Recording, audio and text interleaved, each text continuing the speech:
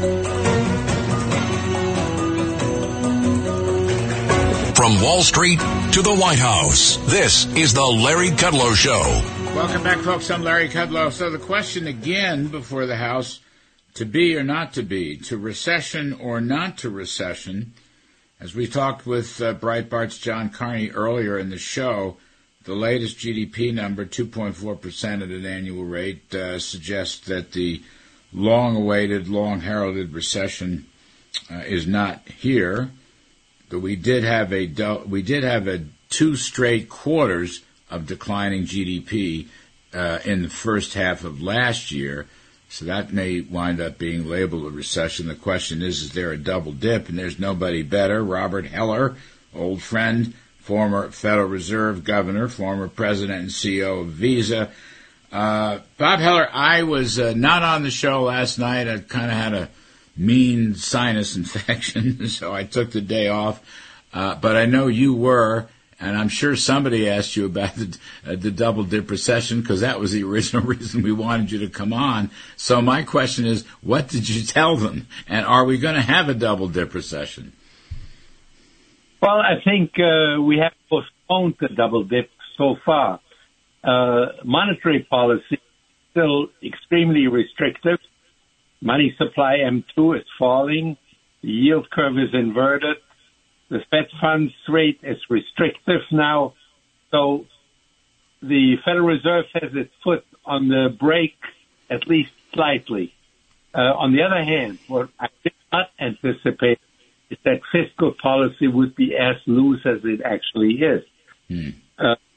And, you know, we're running at the moment a deficit, a federal deficit in the neighborhood of 6% of GDP, almost $2 trillion on an annual basis. And that puts more purchasing power into the economy, and therefore we don't see a decline in GDP yet. But it's postponed. Eventually, we got to pay the piper. You know, on that point, Robert Heller, the budget deficit is now running $2.25 trillion for FY23. That's a CBO number. And spending is running almost 26% of GDP. So that's an interesting point. A lot of these subsidies coming into the economy from the prior legislation, stuff like the semiconductor chip subsidies and various climate subsidies, could be adding temporary stimulus. That's what you're saying, I think. Exactly. And so, you know, eventually you've got to come back to normality where you have a balanced budget and you don't spend the grandchildren's future on our well-being right now. So I think, you know, you mentioned M2, which is, and nobody talks about M2, hardly. I mean, you do, I do. There's a fellow out in California, Scott Granis, a very smart economist. He talks about M2. I mean, that thing has been plunging for, I don't know, just about 2 years. The inverted yield curve is very important. Wall Street is saying, Bob Heller, this time it's different. The inverted yield curve doesn't matter. When I hear this time it's different, I know it's not different. And then the other one I would raise, the index of leading indicators from the Conference Board is down 15 straight months. Now, doesn't that mean something? Well, clearly we see a contraction, for instance, in the interest rate sensitive sectors. Construction is still reasonably good, but housing sales are plunging. And so you see in those sectors, you see already the pain that's there. And eventually the high interest rate will take their toll on the economy. And that's when I see the slowdown and a possible mild recession.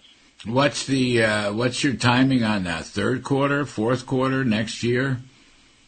A little difficult to tell given all these crosswinds, but the end of the year or early next year. That's correct, Larry. You know, one last thing, it's interesting, almost as a sidebar, Bob, but I'm noticing that commodity prices are starting to rise again, quite a bit actually. The CRB, the Goldman Sachs index, and energy prices are going up. Both crude oil and gasoline prices are going up. What do you think that could cut into purchasing power, but it could also add to top-line inflation? You're right on both points. And don't forget, gold has also been creeping up. Yes. And the dollar is dropping in world markets. So all these signs, they all point in the same direction. So you're sticking with the double-dip recession? Well, I don't know how long you can call it double dip, but yes, I'm sticking to an economic slowdown late this year, early next year, and combined with last year's decline, you can call it a double dip spread over 2 years. With crime running rampant in New York, you need to keep yourself and your family safe. Obtaining your concealed carry firearm licenses can be difficult and time-consuming. That's where MyFirstPistol.com comes in. They'll help you secure your concealed carry license. If you're looking for a pistol, premise, rifle, or shotgun license, call 347-559-7052. 347-559-7052. You must have a valid firearm license issued by the NYPD to purchase, possess, or shoot a handgun or pistol in NYC. I'm surprised that the National Bureau of Economic Research, NBER, hasn't made any comments about the 2 down quarters last year. Me too, but they are always, I think the NBER is a lagging indicator as far as the economy is concerned. They take their sweet time and then eventually they prognosticate what has been happening in the economy a long time before. All right. Well, Robert Heller, former Federal Reserve Governor, double-dip recession. I think the risk of that is still very, very high. One other thing. The inverted yield curve. The New York Fed model, the yield curve model from the New York Fed, still shows a 70% chance of recession in the next year because of the inverted curve, Bob Heller. I almost forgot that. Well, that confirms what we've been talking about before. If the yield curve is a reliable predictor of future recessions, it is inverted by 100 basis points at the present time. So that does not bode well for the future of economic growth. All right.